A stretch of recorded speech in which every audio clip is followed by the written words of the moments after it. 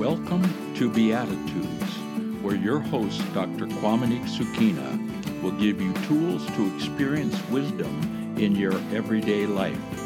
Listen each week as Dr. Qaumaniq shares stories that will help guide your faith, perspective, and attitude in every situation. This is Dr. Sakina of Indigenous Messengers International, and here is our host. Welcome today. Today we're going to be talking about be sensitive, therefore aware. I'm going to start with a story that took place when I was about 9 years old. At the time, I was living in southeast Texas, across the bridge from Louisiana, and we were close to Galveston, Texas. So in the summers, we would go to Galveston, to the beach, and we had a beach cabin there, and we would stay there, and our extended family would come, and it was just an amazing time for a child. One of my favorite times in the summers. We would swim at the beach, we would go crabbing, we would go fishing, and we would ride the waves in the Gulf of Mexico there. It was just a very wonderful time, family time. One day we were swimming in the ocean there. It was my brother John, who was younger than me by about 4 years, my mother, my grandmother, and my cousin Chuck, who was 12 years old. And as a 12-year-old boy would be, he was very kind of rambunctious, and he loved playing in the water and doing little mischievous things. And so he started dunking my grandmother in the water, splashing us, spraying us with water. And I was sensitive. I had developed that part of my personality, and it bothered me because I was afraid that my grandmother was going to be hurt. He kept jumping on her back and pushing her under the water. And it made me feel really concerned. And at some point, he jumped on her back and pushed her down under the water. Of course, she could hold her own. She was kind of going along because it was her grandchild. And her false teeth fell out in the water. And she came up out of the water and she said, "Oh my goodness, I've lost my false teeth. And I don't know what I'm going to do. They were brand new. I just got them. Your grandfather's going to be so upset because we just paid for those teeth." And we were all looking. We were trying to put our hands down in the water and diving under the water, trying to find her false teeth. Well, we never, ever found her false teeth in the ocean. And it troubled me so much. I don't think it troubled anyone else as much as it did me. And even my grandmother, she was just like, "Oh, I'll just get some new ones." So we went back up to the beach cabin because it was time for lunch. And I was just so empathetic about it. It really bothered me. So I really didn't have much of an appetite. So I just went to my room and I prayed. And I said, "God, please help my grandmother to find her lost teeth." And as a child, I just left it at that. I was fine. Once I prayed and I asked God, I just completely forgot about it and went on about my business. And we ended up, everyone had lunch. We ended up playing cards, playing games. And we were in the cabin for about 4 or 5 more hours when my mom came to me and she said, "Would you like to walk down to the pier and go fishing?" Well, the pier was about 2 miles down from the cabin. And so I said, "Yeah, that'd be great." We were so excited. We love to do that kind of stuff. So this had been about 4 or 5 hours after she lost her teeth, and we walked down to the pier about 2 miles down, and we fished for about 30 minutes. At that age, our attention span was pretty small. And so then she was like, "Well, would you like to go back up to the cabin?" And we said, "Yeah." So, because we were kind of getting bored. So we took about 3 steps from the pier over to where the beach was, and we had gone about 10 feet. And my grandmother's teeth washed up in front of me. And I reached down and I picked them up. And my grandmother and my mother were walking behind me. And I said, "Here's your teeth, grandmother." It was just so real, just so normal to me. And I remember my mother and my grandmother just being in shock. It just blew their mind, that there was her teeth. And that was, a miraculous thing. I have never forgotten it. My grandmother and my mother are now in eternity, but they never forgot that story. But when you think about that, we had to be exactly at the house a certain amount of time. We had to be walking down the beach, staying down at the pier a certain amount of time. We had to be right at that instant for her teeth to wash up in front of me. If we had missed it by 2 or 3 seconds, her teeth would have just gone back into the ocean. So that miracle always stuck with me. And that miracle is also representative of sensitivity and awareness. My sensitivity to her plight, the fact that I had compassion and empathy for her, my sensitivity drove me to pray for her. And then the awareness, being aware, was how I noticed that her teeth were there. If I had not been aware, her teeth could have washed up right in front of me and I would have never noticed.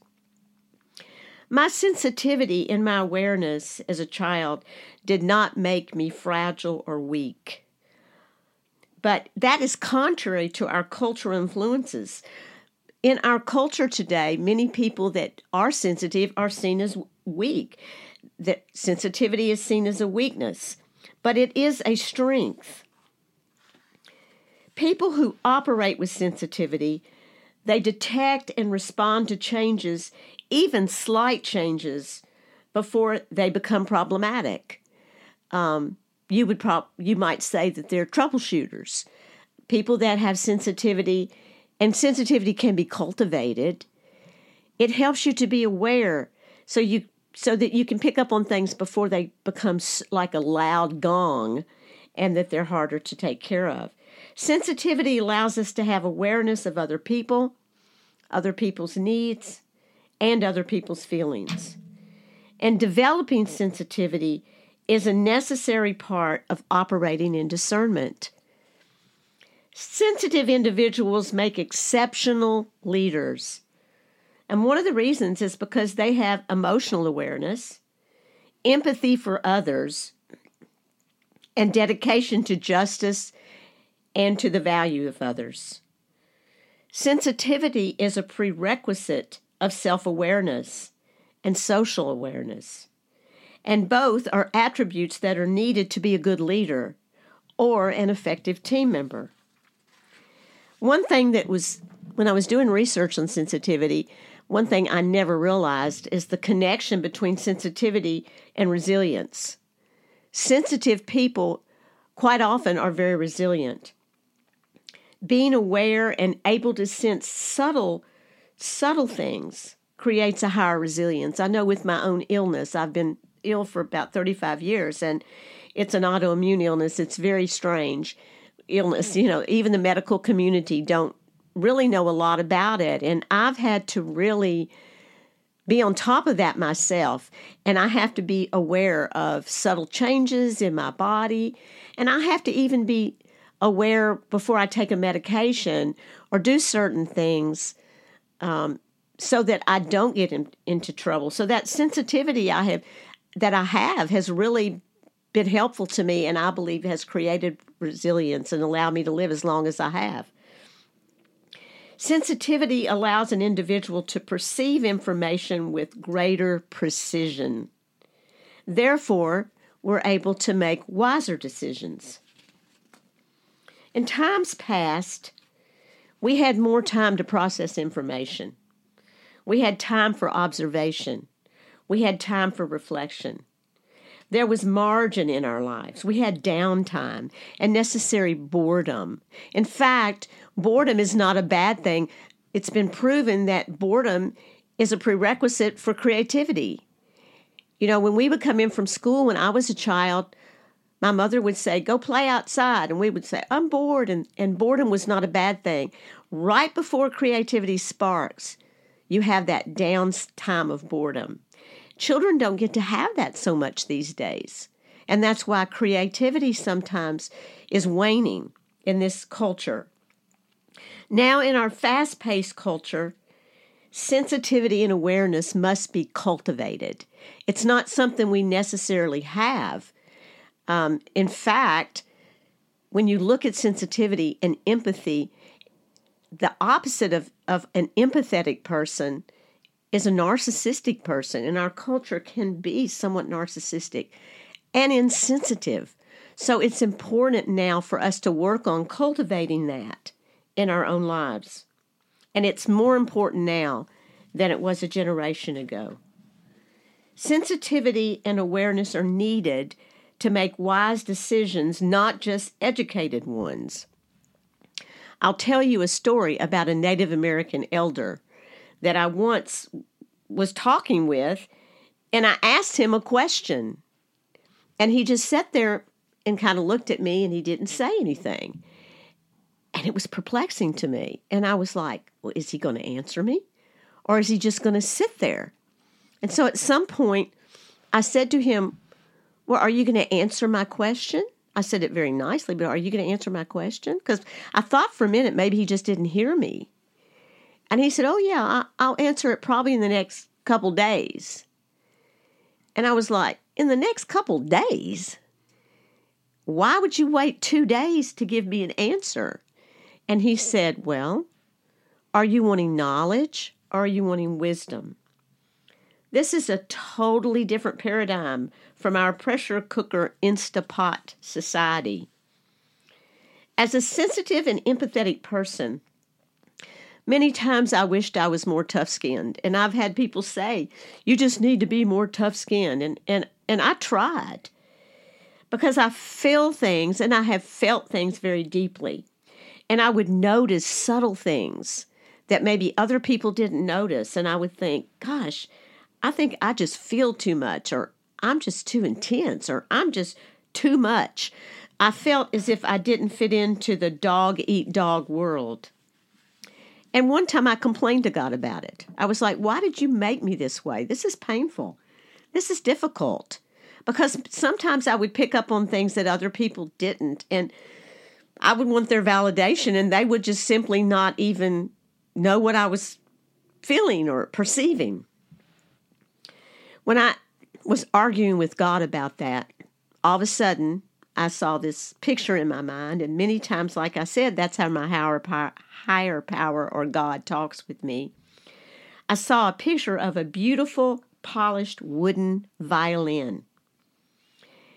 And I was just looking at this violin, and then I heard these words, I made you into a beautiful violin, and I have strung the strings ever so tightly, so that the tiniest wind that crosses the strings will set off a vibration. And that vibration is a beautiful sound to me. You are strung tight to pick up on the least of things others may not notice. Once I got that dropped into my spirit, I accepted that this was the vessel that I was made to be. And I never complained to God about that again. That doesn't mean it's always easy, but there's something about being self-aware. There's something about being comfortable in your own skin and accepting yourself and accepting who God made you to be that helps you to be able to steward that, whatever that is. Later in life, that was confirmed to me again. I was sick at the time. Different times in my life, I've gone through difficult situations with my health. And one of my friends at the church said, there's this woman who prays, and she's a powerful prayer person. I'd like to send her over to your house and have her pray for you. I said, that would be fine. And this lady came to my house, and I expected her to pray for me that day, but instead she came in and she asked me a few questions, and then she said, listen, I don't want to pray for you today. I'd like to go home and fast for a week and pray and ask God to tell me how to pray for you. And she said, I'll call you in a week and then I'll come back over. And so I said, okay. So a week later, she called me and she said, well, I've been fasting and praying, and this is what I would like to do. I'd like to come over and pick you up. And if you're open, I would like to go with you to your pastor and talk to your pastor as well and get him to pray with us. I said, that would be fine. So I called my pastor at the time, and he said, yes, that would be great. And so she picked me up, and we went over, and I introduced her to the pastor, and we sat down, and she told the pastor, and she said, you know, Pastor, I want to talk to you about sheep in the Bible.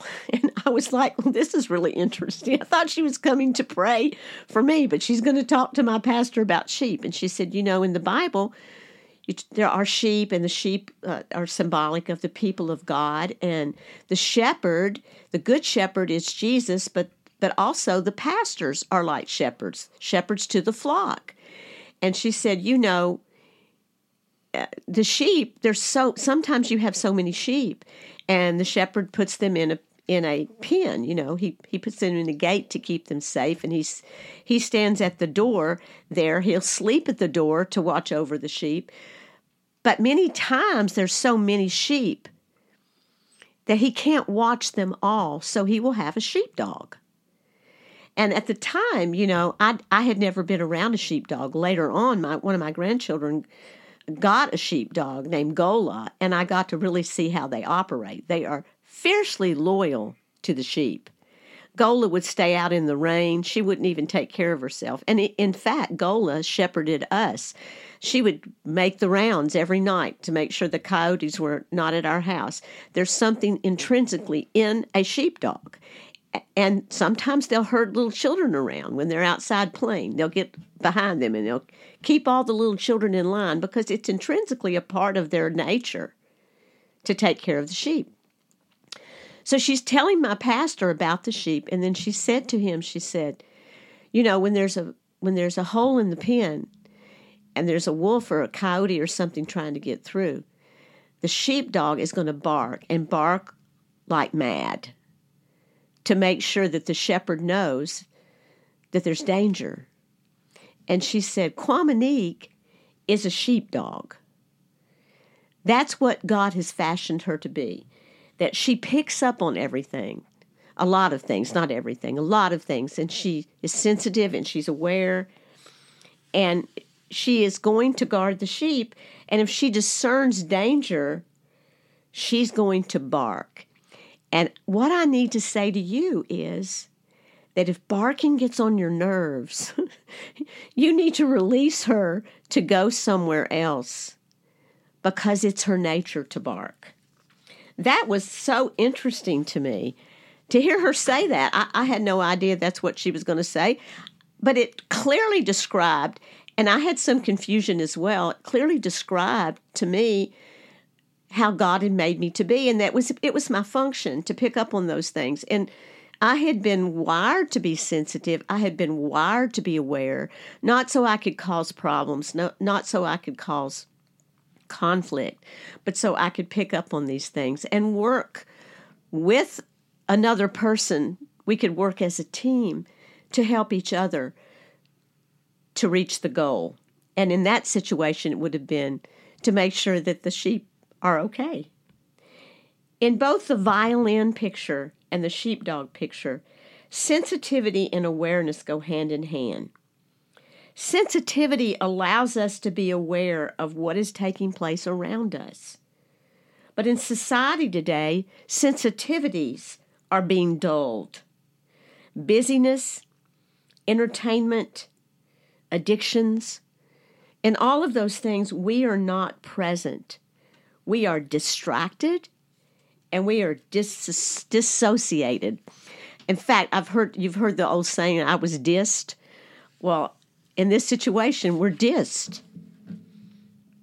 We need to wake up, I say that to myself, re-enter our lives. We must cultivate awareness, especially with the challenges we have in society today. We have to be aware that there are unsafe people in situations. We don't need to be paranoid or reactionary, but we do need to be awake, alert, and engaged in life, not only surviving, but also thriving. If our heads are buried into our cell phones and we're blocking the world out with our earbuds, we will not observe what is around us, sometimes in front of us.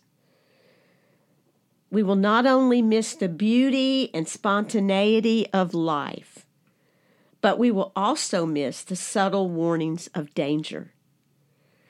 We must unplug from unnatural sources from time to time.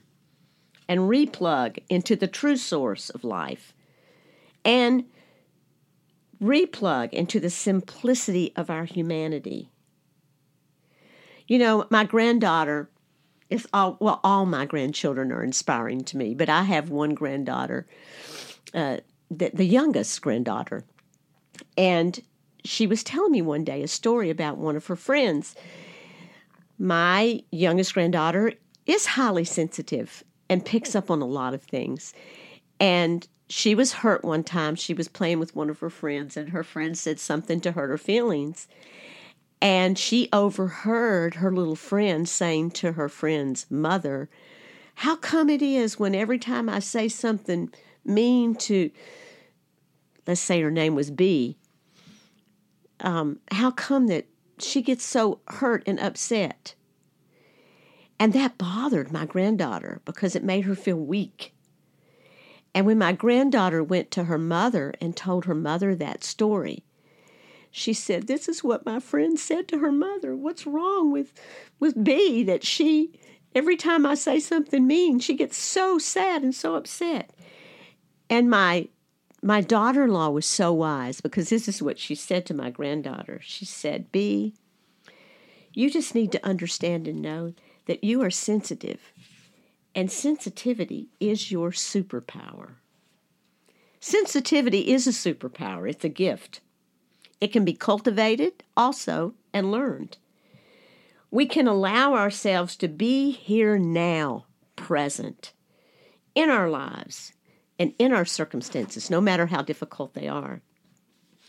We can become emotionally, spiritually, and environmentally aware. Let's not miss 1 minute of this beautiful experience we call life. Thank you for your time today. As I always say, that time is valuable. You only have so much of it, and you've given me some of your time today. You can look at our resources on our website, indigenousmessengers.com. There's paintings, there's all kinds of books and DVDs. And as I always end, I dedicate this to my children and my grandchildren. Thank you for listening to Beatitudes with Dr. Qaumaniq Sukeena. Be sure to follow the show for more tools on how to experience wisdom in your everyday life, for you to walk in victory with the right attitude.